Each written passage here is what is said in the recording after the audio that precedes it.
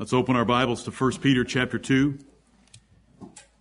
and take up where the Lord has led us thus far. 1 Peter chapter 2, in order to provide us a little bit of a framework for verses 9 and 10, let me read verses 7 through 10. 1 Peter 2, verse 7. Unto you therefore which believe, he is precious. Yes. But unto them which be disobedient, the stone which the builders disallowed, the same is made the head of the corner, and a stone of stumbling, and a rock of offense. Even to them which stumble at the word, being disobedient, whereunto also they were appointed. Right. But ye are a chosen generation, a royal priesthood, and holy nation, a peculiar people, that ye should show forth the praises of him who hath called you out of darkness into his marvelous light. Amen. Amen and amen. Verse 9 opens with but. And it is such an inspired and wonderful disjunctive, as I often explain to you. There is in the pages of Scripture wonderful gospel presented by the word but. Because but draws a contrast for us. And there is a great contrast between verse 8 and verse 9. In verse 8 we have an appointment to disobedience and the judgment of God. In verse 9 there is a choice made by God for a generation, priesthood, nation, and peculiar people, as opposed to those in verse 8. And so but takes on great meaning. But is not grammatically required here. Verse 9 could read, ye are a chosen generation, after the period that ends verse 8. Right. But that but, which in common usage, many English teachers would say you shouldn't start a sentence with but, are wrong. Because when you want but to be emphasized, you'll start a sentence with it. Right. And that but is precious to us right here because it draws and makes further emphasis on the comparison and contrast between verses 8 and 9. I love these buts. Because if it wasn't for the buts of the grace of God, you wouldn't be here this morning. Where would you be? Where could you be if it weren't for the buts of the grace of God? The buts of the Bible offer an interesting study and a reminder of God's justice and mercy. The justice of verse 8, the mercy of verse 9. Amen. Right. And oh Lord, help us to appreciate that. Yeah. The contrast here is so great, so severe, and so stupendous that it deserves our attention. Because look at the difference between being appointed to disobedience to stumble over Christ and being chosen to love Christ. Right. Because Christ died for you and by him you believe. Because 121 taught us that it's by Jesus Christ that we believe. What an enormous difference. And the difference is not ascribed to men, the decisions they make or the decisions they fail to make, but rather to God himself. Because he's the one that made the appointment. He's the one that made the choice between verses 8 and 9. You know, way back in verse 18, when we look at the word but right in the verses around verse 9, we can rejoice in the but of verse 19. Because verse 18 describes Jewish superstition about the value of gold and silver received by tradition from their fathers with the precious blood of Christ. Verse 19, but with the precious blood of Christ, and there the means of redemption is contrasted to mere silver and gold. In verses 18 and 19, we look at chapter 2 and verse 4, where it says, to whom coming as unto a living stone, disallowed indeed of men, because the Jewish nation did indeed disallow and reject Jesus Christ, but chosen of God. And so wherever you find that but, there's this contrast drawn. The men of Israel rejected Jesus, but God chose him, and that made all the difference in the world, so that we could have last Sunday in verse 6 that the stone which they disallowed, verse 7, is become the head of the corner. which is the Lord's doing, and it's marvelous in our eyes. And so forth. We could keep reading about the buts of Scripture, but they make an interesting study. When you think about the population of the world in the days of Abraham, Isaac, and Jacob, you know, we can only speculate on how many men lived back then. You know, it may have been 500 million. It may have been 500 million. It may have been a couple 100 million only. It's not like the population today that stands at 7.25 billion today. But you think of all those people, and yet how big was the church of God in the days of Jacob when he moved the church from Canaan to Egypt? 68 to 75. There's 4 different numbers mentioned about that group of people depending on how many spouses and so forth that you're considering, but it's around 70, 75 people.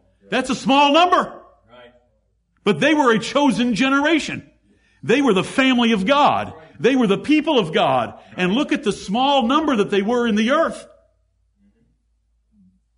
The buts of the Bible.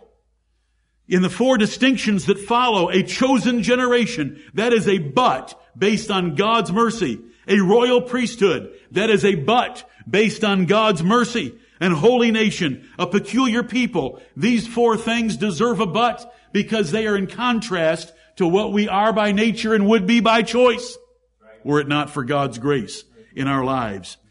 How many more buts could rightly be generated to describe God's great mercy in your life? Out of the world's population of 7.25 billion, how many believe the gospel? But you believe. Right. But I believe. Praise His glorious name. Amen. It is statistically significant as we move through this but and we think of other buts. Lord, have mercy upon us. What should have resulted from the foolish choices you have made in your life? What should have resulted in this world and the next world? Death in this world, eternal death or second death in the next world. But God saved you from your own choices. He saved me from my own choices. So we start off this verse with the word but, and it's glorious. And we want to see the contrast of God's justice in verse 8 and God's mercy in verse 9. Ye are a chosen generation. Now, for those of you that read Hosea chapter 1 last night, and you could have read Hosea chapter 2, but it was a little more confusing than chapter 1, I hope you understand that God rejected 10 tribes of Israel.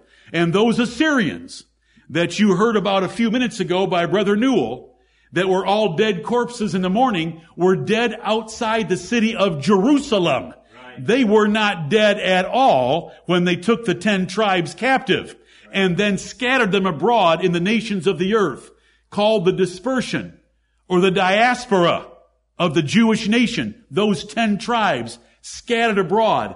Right. Do you know how long these brethren had been scattered into Asia Minor of modern day Turkey? For over 500 years.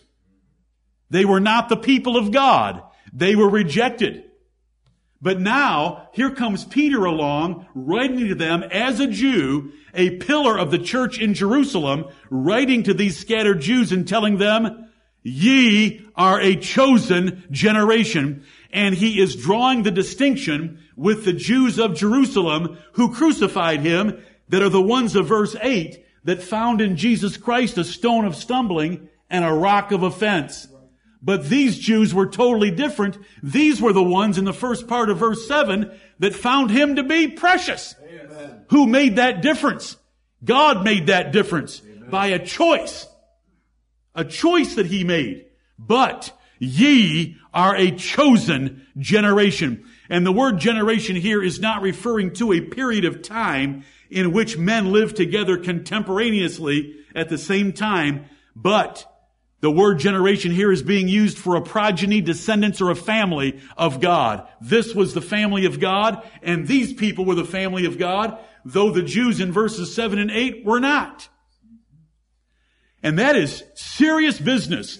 When you are writing scattered Jews that had been in Turkey for 500 to 700 years, and you're telling them that the Jews in Jerusalem were appointed to destruction and disobedience, when the Lord Jesus Christ was presented to them, but you were caused to believe by the Lord Jesus Christ because God chose you to be His generation of people. The choice here is God's electing grace, contrasted to the reprobation of verse 8. Reprobation is the opposite of election. If you elect out of a group of people, those you do not choose, you reject. Right. And the word theologically, and it's in the Bible, is reprobate. That is a person that's been rejected rather than having been chosen. And so throughout the pages of Scripture, there are God's chosen people, there are God's rejected people. There are God's elect people, and there are the reprobates that God has rejected. What is painful is that some want to argue, why is God not gracious to all? When you teach election and reprobation, the hand goes up, but why isn't God gracious to everyone? We answer, why is God gracious to anyone? That's right. Amen. What in the world are you talking about to question God that He ought to show His grace and mercy to everyone? Why should He show that? There is no reason in man, and there's no reason in God. God is just and holy, and when men sin, they deserve His judgment, punishment, and hatred, because God hates sin. Of course, that isn't taught, and God doesn't just hate the sin, He hates the sinner of the sin. The Bible says it plainly. We've learned the verses.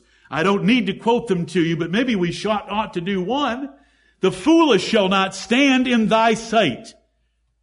Thou hatest all workers of iniquity. Psalm 5 and verse 5.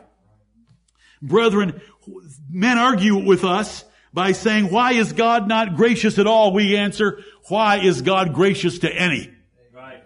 Because if He was just holy, and if He was just and righteous, He would send us all to hell, like He is sending all the sinning angels to hell. Right.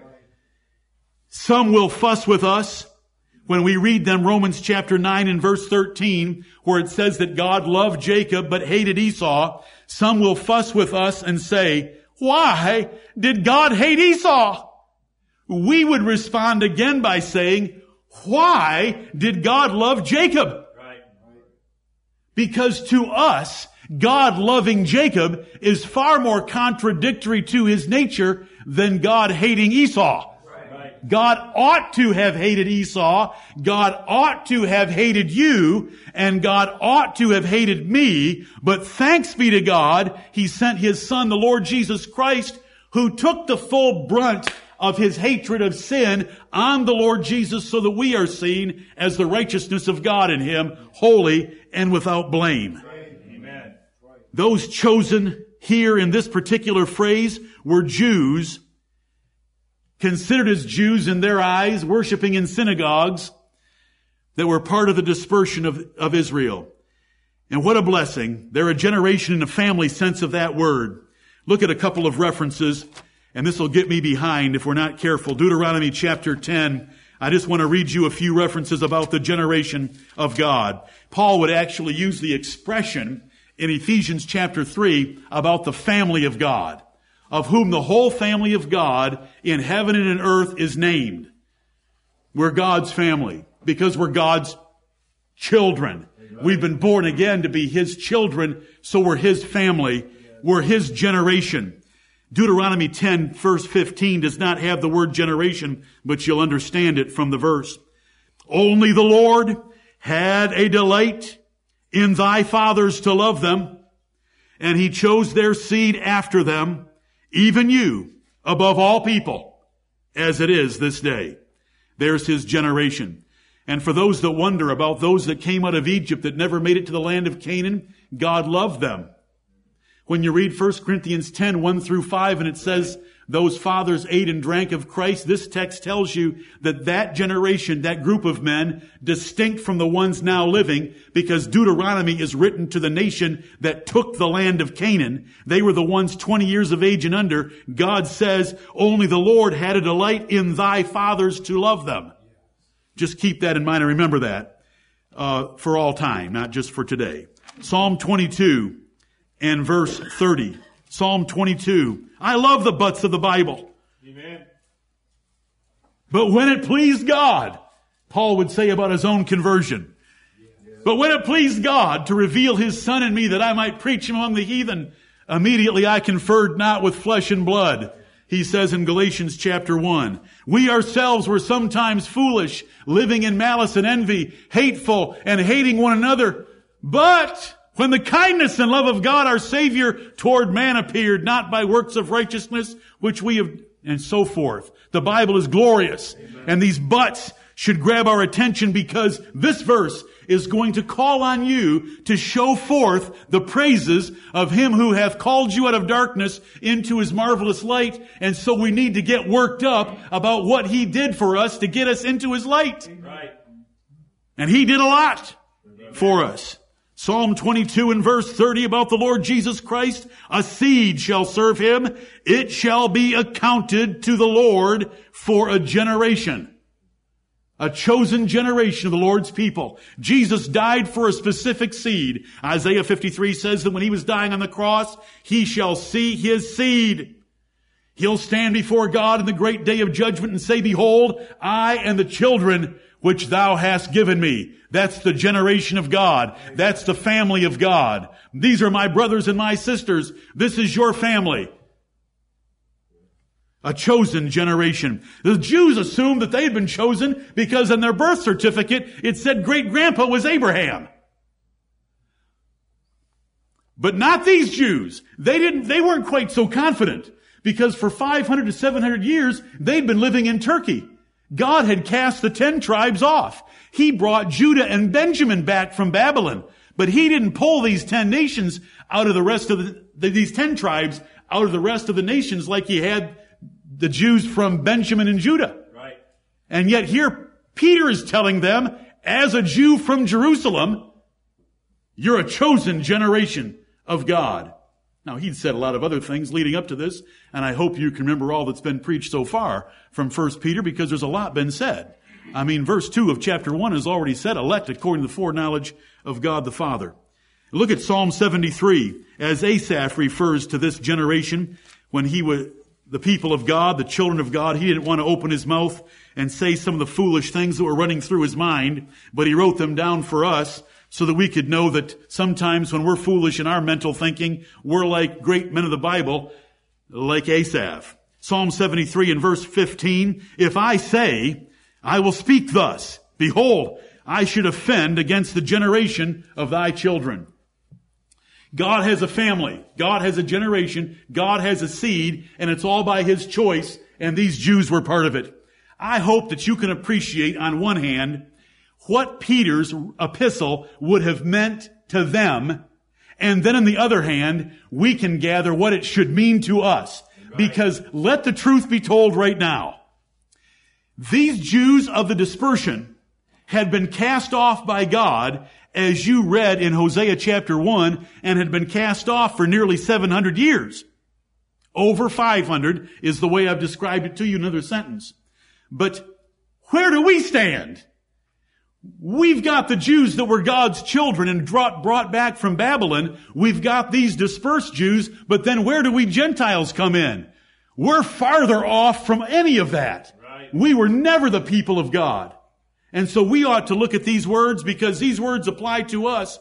God has now made up one body, which is going to be called a priesthood here, and it's going to be called a nation. It's going to be called a peculiar people, and it's already being called a generation that includes Gentiles. We're farther off than any of them. Right. So our praise should be greater than the praise of any Jew. Amen. Even of the dispersion, because we never had any part with them at all.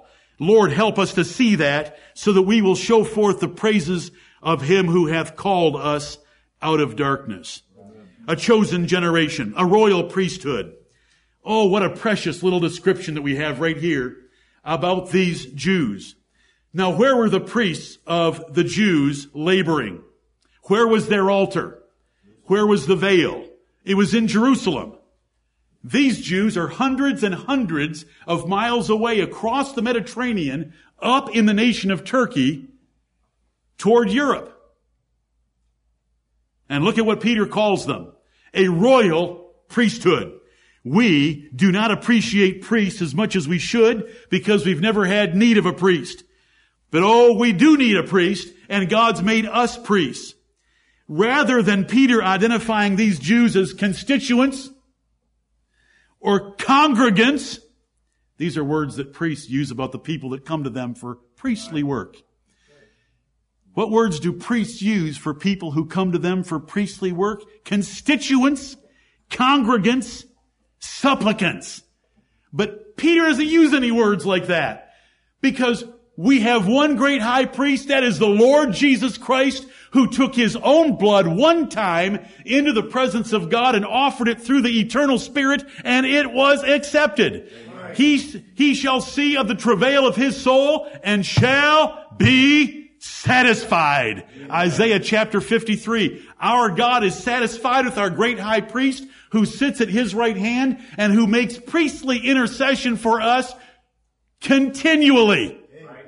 And so we are priests, and he sits as king of the universe, and we sit with him in heaven by regeneration in a vital capacity that is mysterious to explain, but stated in the Word of God in Ephesians 2:4, and you hath he raised up and made to sit together in heavenly places in Christ Jesus. We are king priests, as Revelation 1 verses 5 and 6 explains, as the angel signified to John about what the Lord Jesus Christ had done for him. We're made kings and priests unto our God. Here it's called a royal priesthood. The word royal means kingly, pertaining to the king's family. A royal priesthood. Now remember, right back there in verse 5, Peter has already told these dispersed Jews, the reason we know they're dispersed Jews is because verse 1 says strangers scattered, and it mentions 5 provinces of what is now modern Turkey.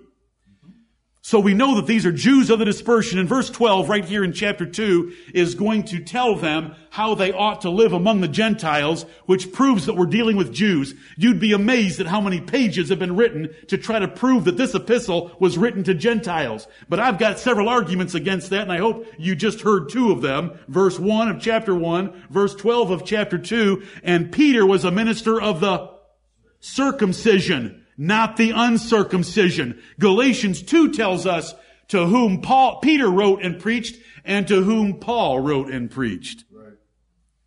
So here we are, a royal priesthood. They were called an holy priesthood up in verse 5. There were no priests in Turkey. The priests were in Jerusalem. And yet Peter calls them a royal priesthood. I hope that you'll consider that from a Jewish standpoint of the dispersion, that would have meant so much to them and would have moved them so greatly to have had that told to them twice, once in verse 5 and then once here in verse 9. But they're royal priests. The Jews knew full well that to be a king in Israel, you had to come from the tribe of Judah. To be a priest in Israel, you had to come from the tribe of Levi. You couldn't come from both. You say, what about your mommy? God didn't measure anyone by their mommy. God measured everyone by their daddy. Which tribe did they come from? Judah? Levi? If you came from Judah, there was a chance that you could be a king because you're in that line from David. If you come from Levi, you could be a priest if you're a son of Aaron. If your genealogy went back to Aaron, then you could be a priest. But here Peter is telling them, you're a royal priesthood. It doesn't matter what tribe you come from. Remember, Judah was in Jerusalem. Judah wasn't scattered over there in Turkey by the Assyrians. But they're royal priests in their own right, and so are we. Praise God. Jesus Christ has made us kings and priests. We reign with him now. We shall reign with him on the earth in a day coming, and we shall sit with him and reign in the great day of judgment. The Bible says in 1 Corinthians chapter 6 that we shall judge angels. Do you know who we're reigning with when we do that? The Lord Jesus Christ. Right. When the Bible describes in Revelation 19 the Lord Jesus Christ being on a white horse at the head of an army, we're on white horses right behind him. This is the picture the Bible gives us of what Jesus has accomplished for us with God. We are kings and priests of the God of heaven. The Lord has certainly raised up the tabernacle of David, hasn't he? Amen. He has Jesus as the head of that holy nation, and he has us right along with him as kings and priests, called here a royal priesthood. The two highest offices in Israel were king or high priest. The Christian Jews that Peter wrote were now both. And so are you, brethren. So are you. We reign. Don't let this world discourage you. Don't let this world beat on you. We reign. All things are ours. The full inheritance just hasn't been declared yet from the mouth of God, but it has been in the pages of Scripture. He will show. He will rip off this entire world, the bondage of corruption, and put it into our hands. We are joint heirs with the Lord Jesus Christ of all things, and we shall rule with him, and we're presently ruling in certain respects. Praise his glorious name. Amen. It says in holy nation, but ye are a chosen generation, a royal priesthood, and holy nation. They were so far from the nation that they had been born in. They were so far from the nation of the Jews in Israel, and yet Peter calls them a holy nation. I'd like you to think for a minute about nationalism so that you can appreciate these words. Do you know what nationalism means? Think American pride. Think German loyalty. Think Japanese kamikaze pilots. Nationalism is the love and pride of one's nation, which varies from strong to fanatical. Nationalism. You cannot fully appreciate being citizens or having had ancestors that were citizens of a nation that was always, perpetually, God's darling. Right. Though cast off for short periods of time, he would regather them together, and what would he do to those nations that had taken them captive and been used by him as a chastening rod? He would destroy them, miserably destroy them. And he did that over and over. Can you appreciate the nationalism that these Jews would have had? Remember, there's two things that we want to keep in our hands when we study the Word of God in an epistle like this. We want to remember the audience that the Holy Spirit inspired this writer to say these things to. And that's these dispersed Jews, and we want to remember us. There's something missing up front here. Did we have it here last week? There should be an American flag and a Christian flag up here. Have we ever had an American flag and a Christian flag up here? No, because when we come into this house, the emphasis is on the fact that we are citizens of this holy nation. Right. Yes, we're still citizens of America because we live here and we were born here, which automatically made us citizens. We didn't really even have much of a choice in the matter. And we're thankful for the nation that we live in, and we're thankful for all the blessings that we enjoy here. And anyone that knows me knows that I'm very thankful for all those blessings. Right. However, those blessings just completely disappear when we think about this holy nation. Right. America is not a holy nation. America was never a holy nation. The church of the Lord Jesus Christ, the house of God, the tabernacle of David, the kingdom of Jesus Christ, now that is a holy nation. And we are part of it, brethren. The scattered Jews had been dispersed for hundreds of years. Now they were strangers in foreign countries. But here Peter is telling them that they were a holy nation. They were a holy nation with David as their king. Do you know that when you read Jeremiah and Ezekiel and Hosea, you better be very careful, because sometimes you're going to read in those prophecies that came hundreds of years after David that God was going to restore the nation to preeminence under David, their king. And you start to think to yourself, how in the world, I'm so messed up on Bible chronology, I don't know how that can even be possibly true. Well, it's true spiritually. In the church of the Lord Jesus Christ, made up of Jews and Gentiles, under the Lord Jesus Christ as the son of David, but called David in certain places just to mess with your mind if you don't want to study all the Bible to find out what it's referring to. And so when it says in Acts chapter 15, when James quoted from Amos chapter 9 that God was building again the tabernacle of David, how was he building it? By the conversion of Gentiles. That was the council at Jerusalem in Acts chapter 15. That is one. The dispensationalists say that's the most important verse in the Bible. We'll say, okay, that's the most important verse in the Bible. Do you know what James gives as the interpretation for Amos chapter 9? The household of Cornelius being converted by Peter as the fulfillment of Amos chapter 9, that Gentiles were being brought in to form up this kingdom and this nation with Jesus as its head. That's no millennial prophecy. That's no prophecy for nationalistic Jews or for Jews in the flesh. That is for spiritual Jews and Gentiles that are the elect of God, as they're called right here, a holy nation. Thank you, Lord. Oh, my brethren, we don't have a flag up here because we don't pledge allegiance to the flag of the United States in the presence of God. If you want to pledge allegiance to the flag of the United States outside this place, that's your liberty to do that. Our first allegiance is to the kingdom of heaven. And when this nation contradicts the kingdom of heaven, we're going to obey the kingdom of heaven. Until then, and trust me, from Romans 13, if you can't remember, trust me for one more week until I get to verse 13 next Sunday. And I'll show you that in context of what I'm saying, we had better be the best citizens this nation has. Right. Because we understand citizenship in this nation at a higher level than they do. You know what verses 13 to 17 are about, don't you? Submission to civil authority. Because right here, in these two sermons today, we are at the transition in 1 Peter. Transitioning from what God has done for us to what we should be doing for Him. Common among the apostles to write in the first verses and chapters of an epistle what God has done and then what we should do. And so we're going to transition today between verses 10 and 11 from what God did to what we should do. And it's going to go right into honoring our civil authorities. So we don't have a flag. Because why in the world would we want a flag in a church? Who even came up with the idea? Why? There's plenty of flags flying out there. Why don't you drive by the post office every day on your way home from church? Then that Christian flag, I don't even know where that thing came from. That was some Sunday school gimmick made up by somebody. But once they come up with these little things that are outside the Bible, people get all emotional about them. I think there's probably some of you getting emotional right now because of the way I'm talking about the flag in a church. But then there's that Christian flag that's all made up, and people get warm and fuzzy about it. And so Southern Baptist churches all have to have those two flags standing up there because it's just part of the house of God.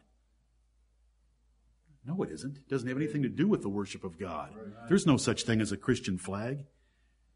The ensign that we've read about is the Lord Jesus Christ. And we read about Him in Romans chapter 15 when we were back in that chapter. We can compare it to Americanism, which has its own fanatical, patriotic, obsessive idolatry. We've met people who want to consider themselves Christian Americans, like somehow those words are cousins to each other or second cousins, but they're not. Right. Our nation is so opposed to Bible Christianity, and it really has been opposed to Bible Christianity for a long time. Right. Bible Christianity is what I'm talking about, not almanac Christianity, Bible Christianity. We should compare it to Americanism. As Gentile Christians in America, we are citizens of a nation with Jesus Christ as King. Right.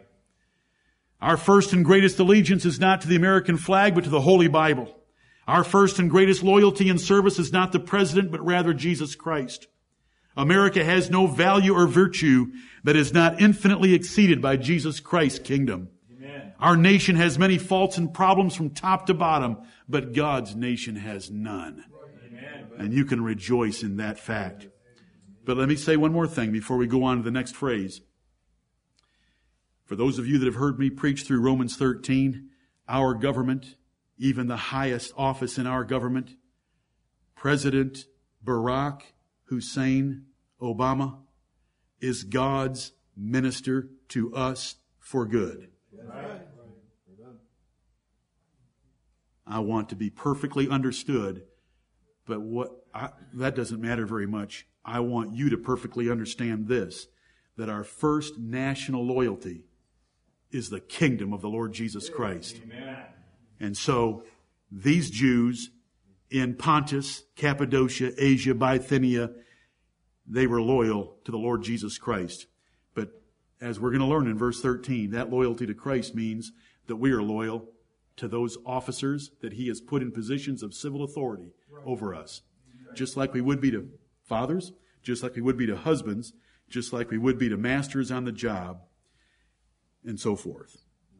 Look at that next phrase, a peculiar people. Peculiar people. Ye are a chosen generation, a royal priesthood, and holy nation, a peculiar people. These are God's blessings upon one group of people set in total distinction to what was in verse 8, where they were appointed to be disobedient. Right. Peculiar people. You know how we use the word peculiar? Meaning something strange or weird. The word peculiar is not used here that way at all, nor intended that way. Peculiar means that is one's own private property that belongs to or pertains to an individual person, distinct from others. It means a special, exclusive ownership by someone. We are God's peculiar people because he has exclusive rights to us. He owns us. We're his. We're all his. Amen. We're exclusively his. We're uniquely his. We're only his. That's the peculiar people. Let me show you a couple of references. Look at Exodus 19. Exodus 19, as that nation was coming together in size, as they came out of the land of Egypt, God had a few things to say to them. Exodus chapter 19, about this word peculiar, a peculiar people. Do you know that you are God's peculiar treasure? Amen. You are God's exclusive treasure. He owns you. He has bought you. You are his. You are his darling. You are like the apple of his eye.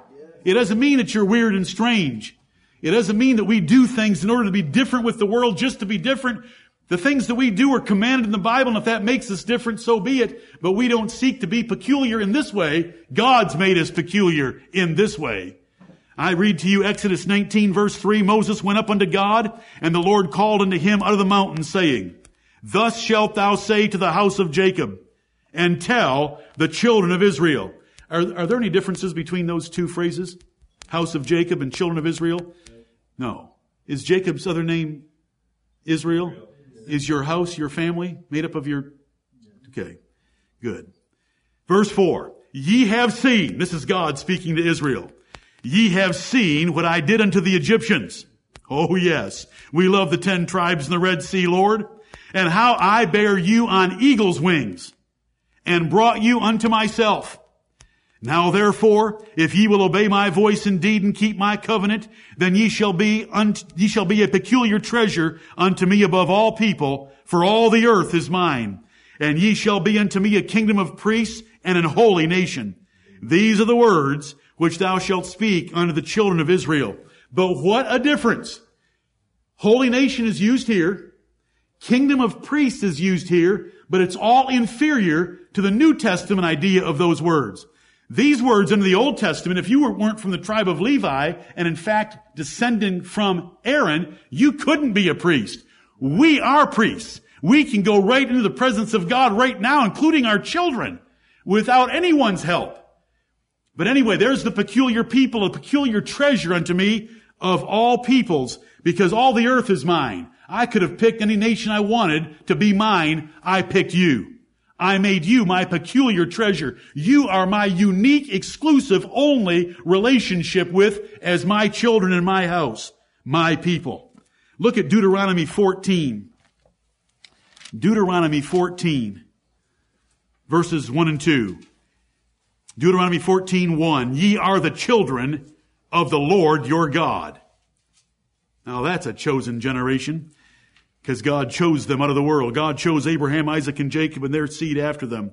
Ye are the children of the Lord your God.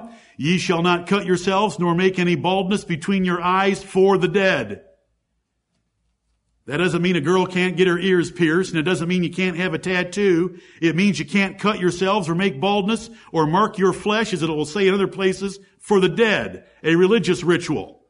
For thou art an holy people unto the Lord thy God. Therefore, religious rituals of pagans cannot be adopted by God's people. For thou art an holy people unto the Lord thy God, and the Lord hath chosen thee to be a peculiar people unto himself above all the nations that are upon the earth. What a choice God made of that little nation. He ravaged the nation of Egypt for the little nation of Israel. He destroyed them. Pharaoh's counselors told him, don't you know that the nation's been destroyed? But God had said, I'll harden his heart so that I can get me some honor upon Pharaoh. And when I'm done, I'll get him into the Red Sea. I just want you to remember the God that we're dealing with, and we heard about it this morning from Psalm 46. Let's come and behold the desolations he's made in the earth. But what are those desolations made for? For his peculiar people. Right. For his people that he's chosen above all others. Let's go back to 1 Peter chapter 2. There's other references. There's one that says Jehovah avouched. That is to declare, acknowledge, or claim solemnly as one's own Israel to be his peculiar people. That's Deuteronomy 26. Jehovah chose Jacob to himself for his peculiar treasure. Psalm 135. These statements are used in the Word of God, and so it explains to us peculiar people is a unique, exclusive, one-on-one, personal, possessive relationship between God and men that he chose to have. It's a wonderful expression. It doesn't mean that we go out and are weird. You know, our women wear clothes that are more modest than others. They should. And so they should look a little peculiar while they're out there. But the reason that we wear those clothes that are more modest than others is because we're God's peculiar treasure on earth, and we should dress like it. We should speak like it. We should act like it. Everything we do should be the peculiar treasure of God in the way that he's called us to be his children. These scattered Jews were God's personal and special treasure as his own elect children, and so are we. Why? Why did God do all this? What is Peter leading up to? Peter is about to transition into what they should be doing for the Lord. And he leads up to this particular duty that we have right now. That ye should show forth the praises of him. We want to show forth the praises of God. Why? Because God chose us to be his generation while appointing the rest of the Jews to be disobedient. And to look at Jesus Christ and to find in Jesus Christ a stumbling stone and a rock of offense. God ordained Jesus would come out of Nazareth, which was a despicable little place. That's why Nathanael said, as I told you last Sunday from John chapter 1, can any good thing come out of Nazareth? No, ordinarily nothing good comes out of Nazareth, but the Lord Jesus came out of Nazareth. God made Jesus in such a way that he had no comeliness that we should desire him as men. But spiritually, we greatly desire him. Unto you, therefore, which believe, he is precious. Amen. But God made him a stone of stumbling and a rock of offense to those that were appointed to disobey him. The same reason he spoke in parables in Matthew chapter 13, because it is not given unto them to understand the things of the kingdom of heaven. I do not want them to hear and to believe and for me to convert them. That is what Jesus said in Matthew 13. No, hardly anyone knows that, but that is the doctrine of the Bible. This huge difference has been made that God has chosen a generation, made them royal priests, kings and priests. They're a holy nation of his and his peculiar people. Why does God save us? God didn't save anyone for them. God didn't feel sorry for any sinner on his way to hell. That is a total misconception. It is not described anywhere in the Bible. God has not made anything for them. God has not done anything for them. God has done it for himself. You say, but preacher, what about those fruitful seasons that fill our hearts with food and gladness? Do you really want to know what that's for? Are you really asking me a sincere question from Acts chapter 14 and verse 17? God sends food and rain from heaven to fill your bodies with a good meal, to fill your hearts with food and gladness, to leave a testimony and a witness in the earth that he is good. It all goes back to God. You say, why did God make little hummingbirds? Didn't he make little hummingbirds for me to get excited about them? No, he made little hummingbirds for him to show his glory. Amen. So that you can say, most of you that enjoy hummingbirds couldn't even put together a cheap airplane model from Walmart. And I'm talking about a fixed wing object that can't do anything. You know, the little airplane glue and the little pieces. Come on. Are those all gone nowadays?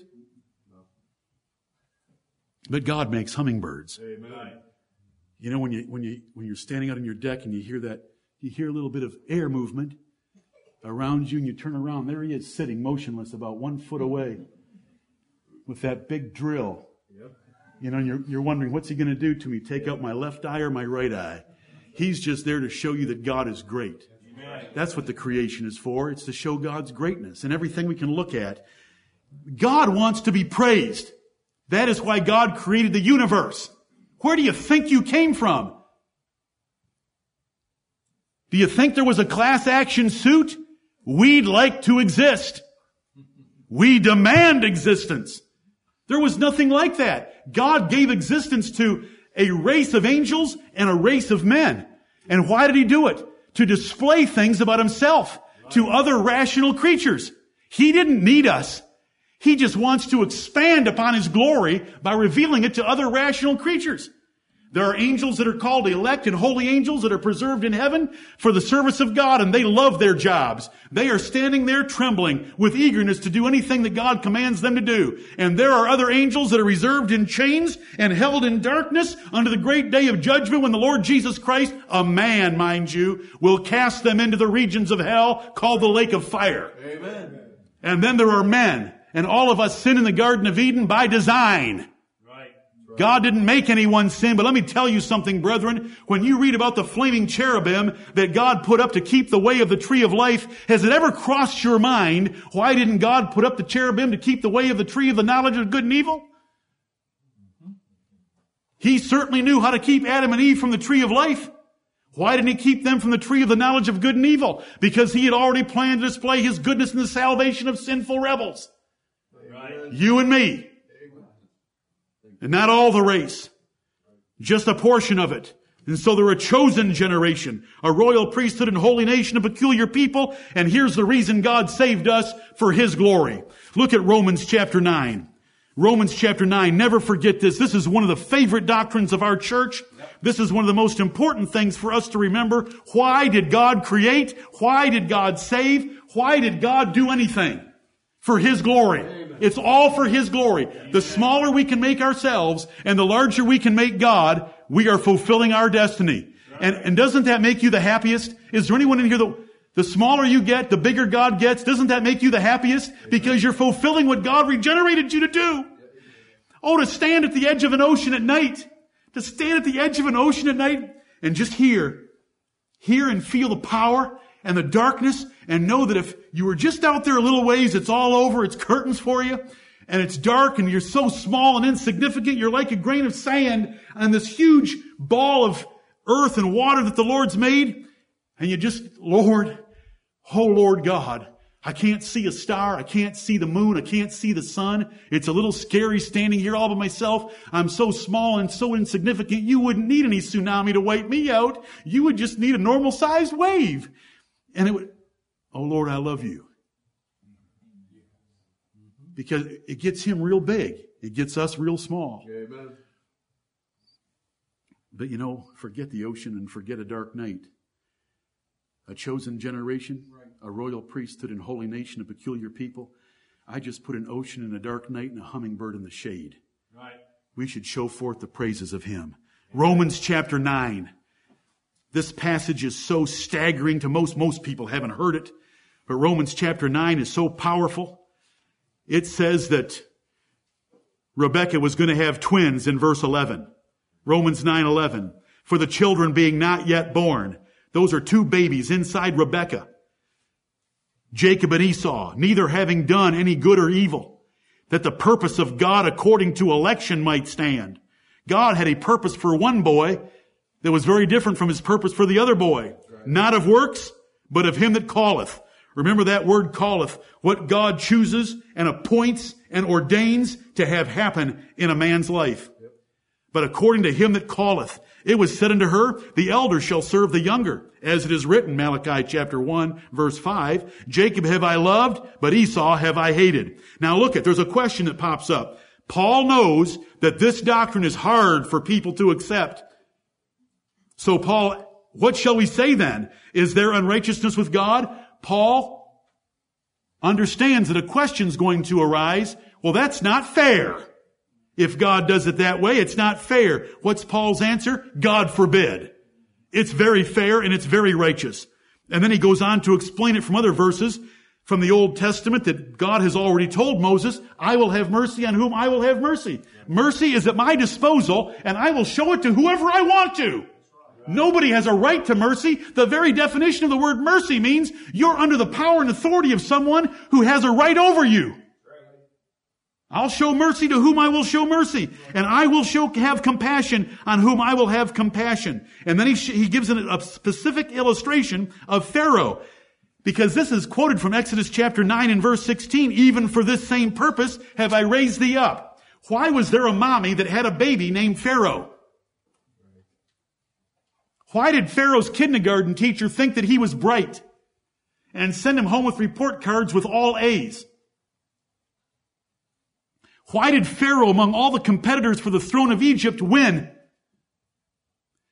Why did Pharaoh, twice during his childhood, not get the diseases that ravaged the rest of the nation and took out much of the population? Why did Pharaoh make quarterback of the high school football team? Why did Pharaoh graduate the top of his class of West Point? Why did Pharaoh able to answer in interviews with the elders of the nation of Egypt, satisfy them to the throne of Egypt? Even for this same purpose have I raised thee up, that I might show my power in thee, and that my name might be exalted in all the earth.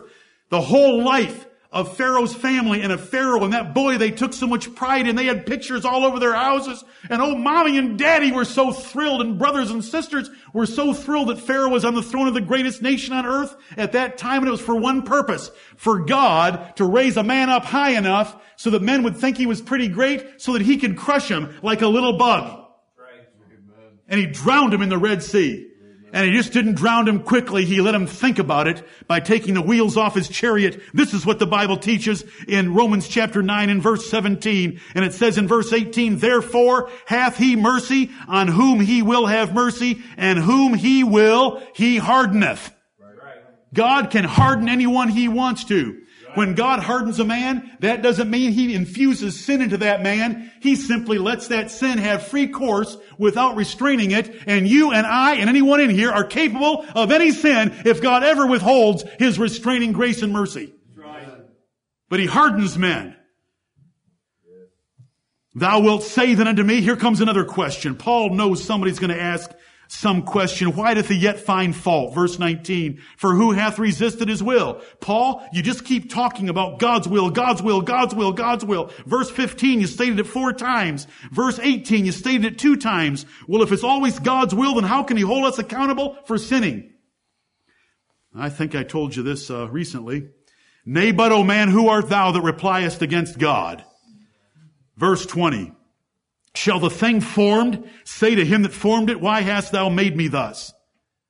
You know, I had a brother come to me last Sunday and say, you know, you've tried to give illustrations about how out of a lump of clay, God can make something beautiful and God can make something terrible. And you've used a toilet in the past for something terrible. But listen, a toilet's a wonderful thing. And we keep the toilets very clean in our house. Oh, he took me by surprise. He had me pinned up against the wall, thinking about my terrible illustration of a clay vessel being a toilet. And he said, I've got a better one for you. And I said, well, I'd like to hear it. A clay pigeon. Yeah. Throw it up. Boom. Blow it to smithereens. Perfect. Yeah, I like it. See? Yep. I should just quit illustrations altogether. The rare ones are pitiful. Clay. Shall the thing formed say to him that formed it, why hast thou made me thus? Verse 21, are you with me? This is what we believe. This makes us very different in the world today. Men used to believe this. Men used to love this doctrine. It's what makes men great, to understand the sovereignty of God, that God created us for himself. Verse 21, hath not the potter power over the clay? Do you agree with that? Do you understand that? That the man who takes the lump of clay out of a bucket and slaps it down on the spinning wheel, does he have power over the clay? Does he have the authority to do whatever he wants to with it? Amen. Of the same lump, to make one vessel unto honor and another unto dishonor? What if he tears that lump of clay apart, and with one he makes a beautiful teacup with very delicate features and very nice painting on it, and puts it on a mantle? I think that was the brother's other contrasting example. And then the other one's clay pigeons. Is that okay? Yep. If a potter does that, is it okay?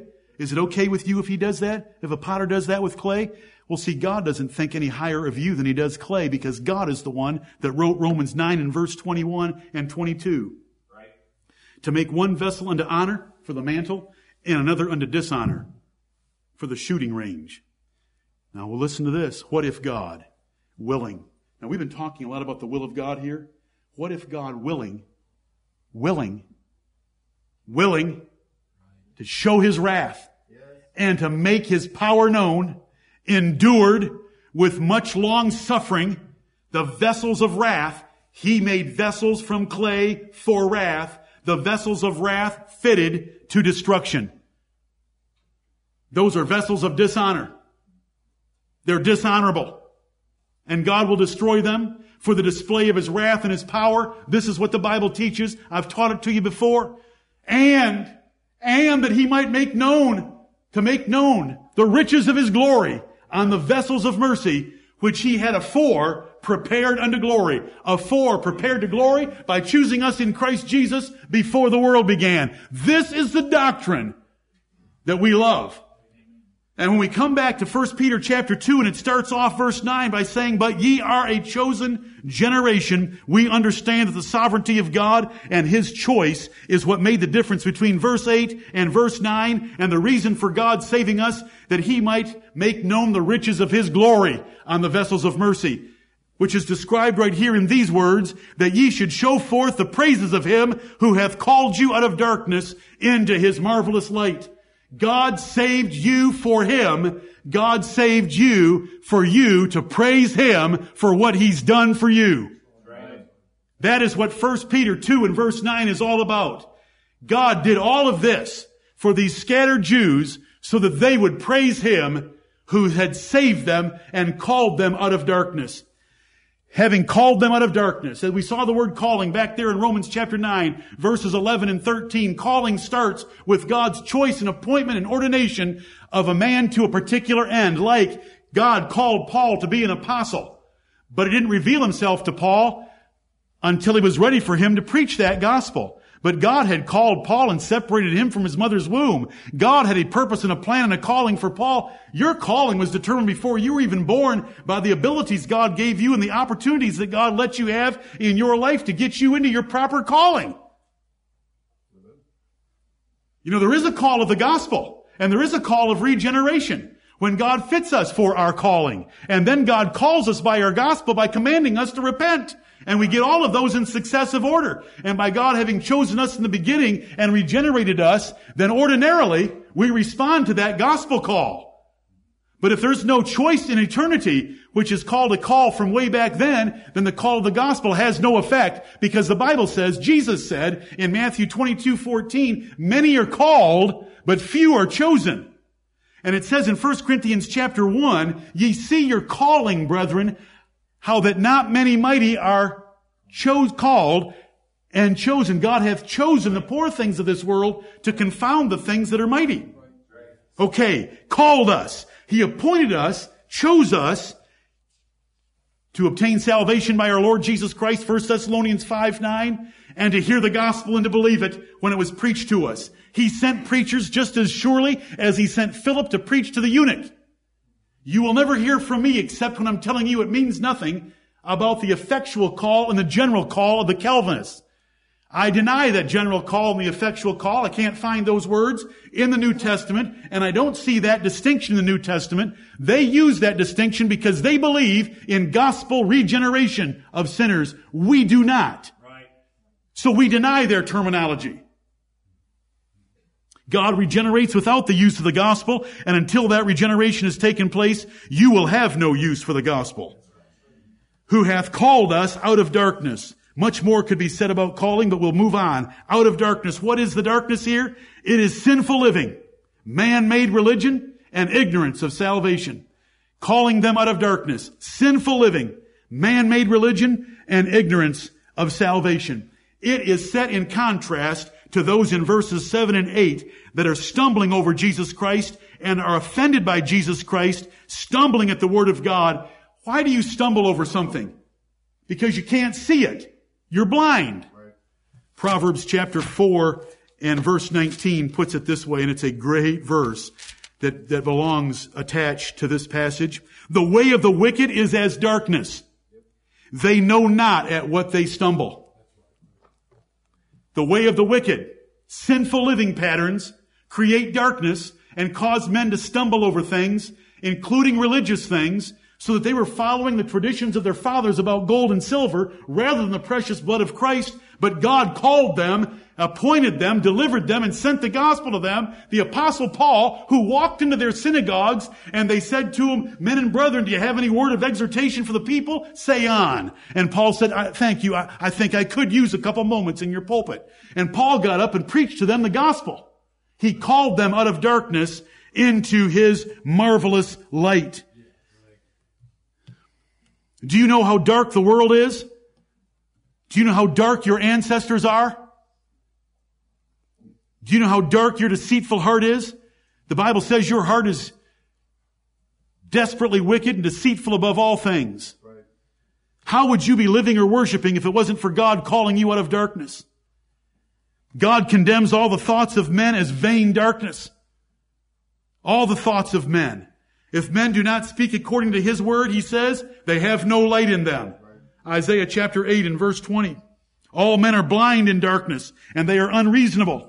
Paul prayed in 2 Thessalonians 3 that he would be delivered from wicked and unreasonable men, for all men have not faith. Without faith, men are unreasonable because they're dark. Their minds are dark. And Romans chapter 1 says, neither were they thankful. They didn't give glory to God, and so God further darkened their hearts and gave them over to a reprobate mind to do those things which are not convenient. When men born blind reject offered light, God blinds them further. If God did not deliver you from darkness, where would you be today? You would never see any light. Right. We should show forth the praises of Him. To praise Him is to exalt Him and extol Him and tell what wonderful things He has done for our souls. Through the Lord Jesus Christ, who is the one that caused us to believe, because 1:21 says, who by Him do believe in God.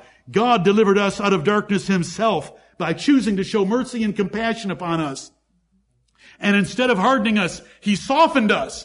He softened us to the gospel, while we saw others sitting beside us that walked out and had no interest in those things whatsoever. Here and elsewhere in our lives, we've sat next to each other. We have about the same size, the same bodily features and functions. And yet when they heard the gospel, it was foolishness unto them. They had no love or care for the Savior of the gospel. And they're in darkness. You can talk to your blue in the face to a Catholic, and unless God opens their eyes and ears and hearts, they will not see the foolishness of their religion. Right. Thank you, Lord.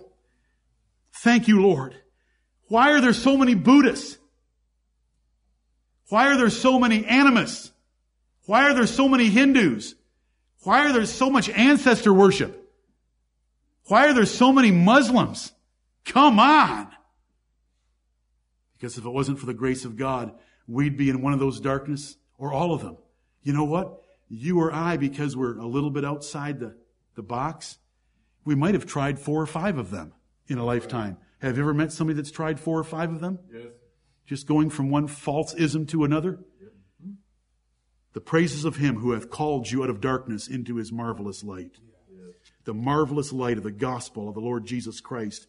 This is the glorious knowledge and understanding of the Lord Jesus Christ, the Son of God, the Son of David, the Lord of the universe, the Captain of angels, the Prince of Peace, the great high priest, the apostle of our profession, the great bishop and shepherd of our souls, the Alpha and Omega, the first and the last, the door, the vine, the shepherd. He's everything. Right, man. He's everything.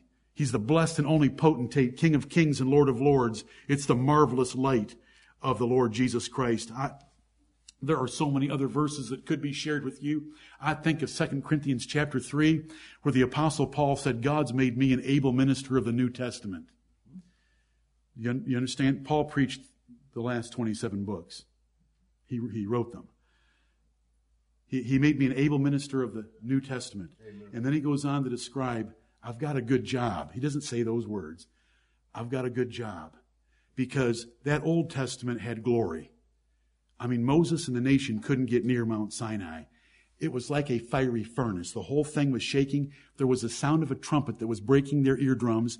They had a rope around the base of Mount Sinai that even if an animal got through, they were to thrust darts through that stupid animal that had gone past that boundary and barrier.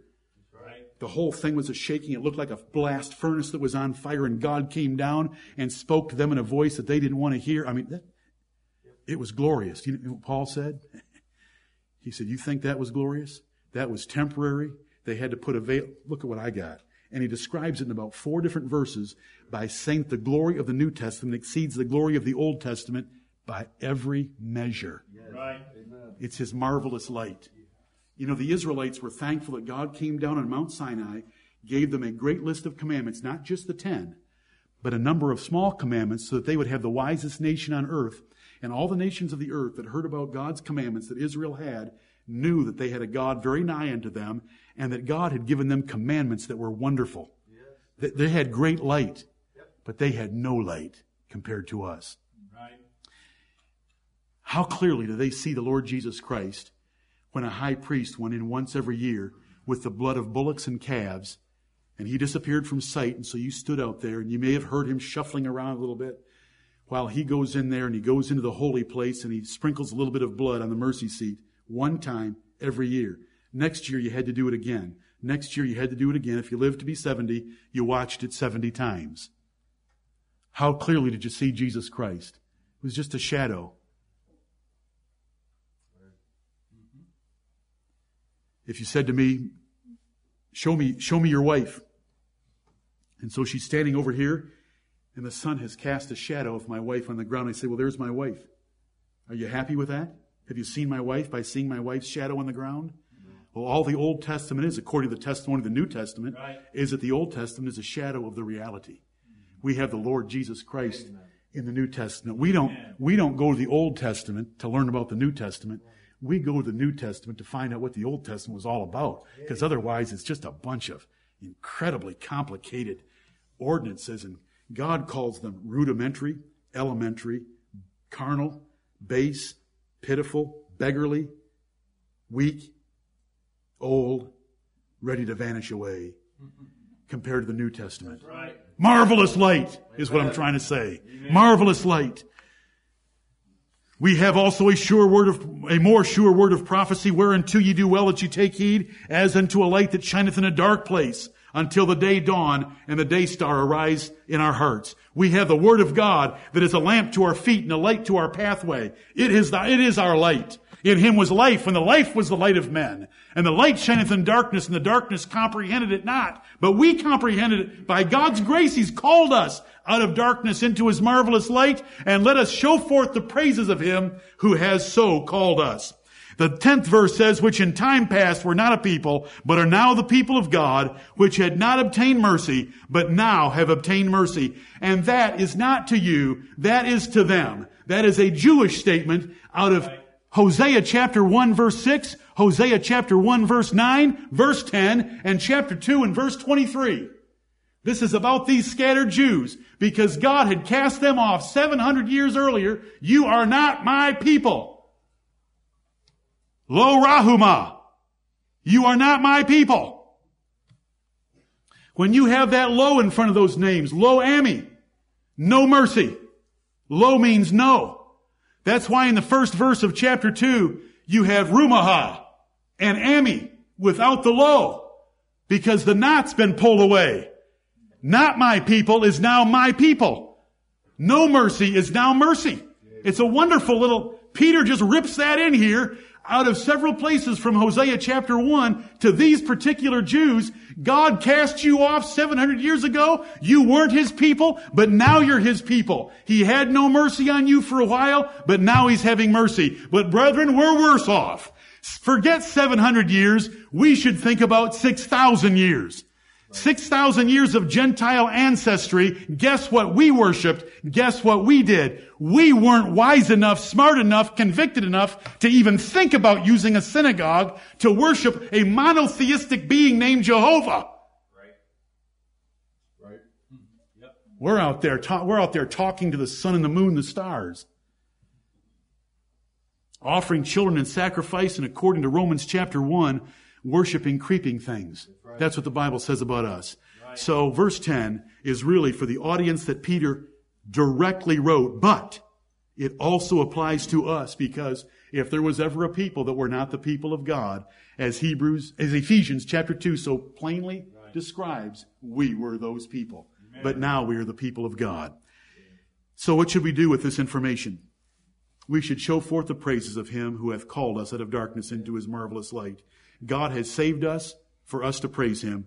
And then we should get ready to move into verse 11, because dearly beloved,